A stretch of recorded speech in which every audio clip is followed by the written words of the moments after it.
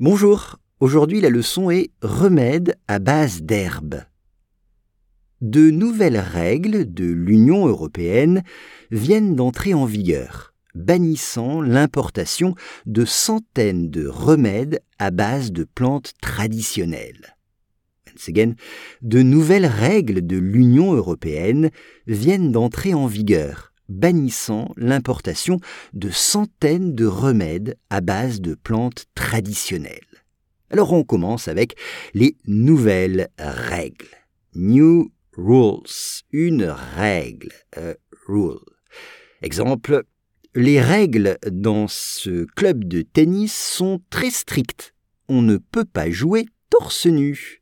Les règles dans ce club de tennis sont très strictes. On ne peut pas jouer torse nu, sans t-shirt donc. Là, ce sont de nouvelles règles de l'Union européenne, European Union. Elles viennent d'entrer en vigueur, ce qui veut dire qu'elles ne sont pas anciennes, elles sont nouvelles, toutes récentes. Elles viennent tout juste d'entrer en vigueur, donc d'être appliquées. Entrer en vigueur, c'est être appliqué. Une loi entre en vigueur, une loi est appliquée. Bannissant, c'est le participe présent du verbe bannir, avec 2 N. Bannir, c'est interdire, prohiber. Exemple, la loi bannissant la cigarette est acceptée par la population. La loi bannissant la cigarette est acceptée par la population. Là, c'est bannissant l'importation.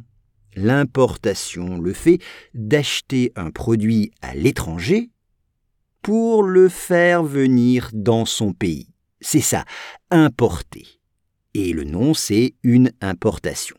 De centaines, hundreds, de remèdes. Alors, un remède, c'est comme un médicament. Un remède, c'est un mot un peu plus ancien que médicament, mais c'est un synonyme. Un remède ou un médicament. Des remèdes à base de plantes traditionnelles, à base de, c'est-à-dire des remèdes fabriqués avec. Des remèdes à base de plantes traditionnelles, des remèdes ou des médicaments fabriqués avec des plantes traditionnelles. De nouvelles règles de l'Union européenne viennent d'entrer en vigueur, bannissant l'importation de centaines de remèdes à base de plantes traditionnelles.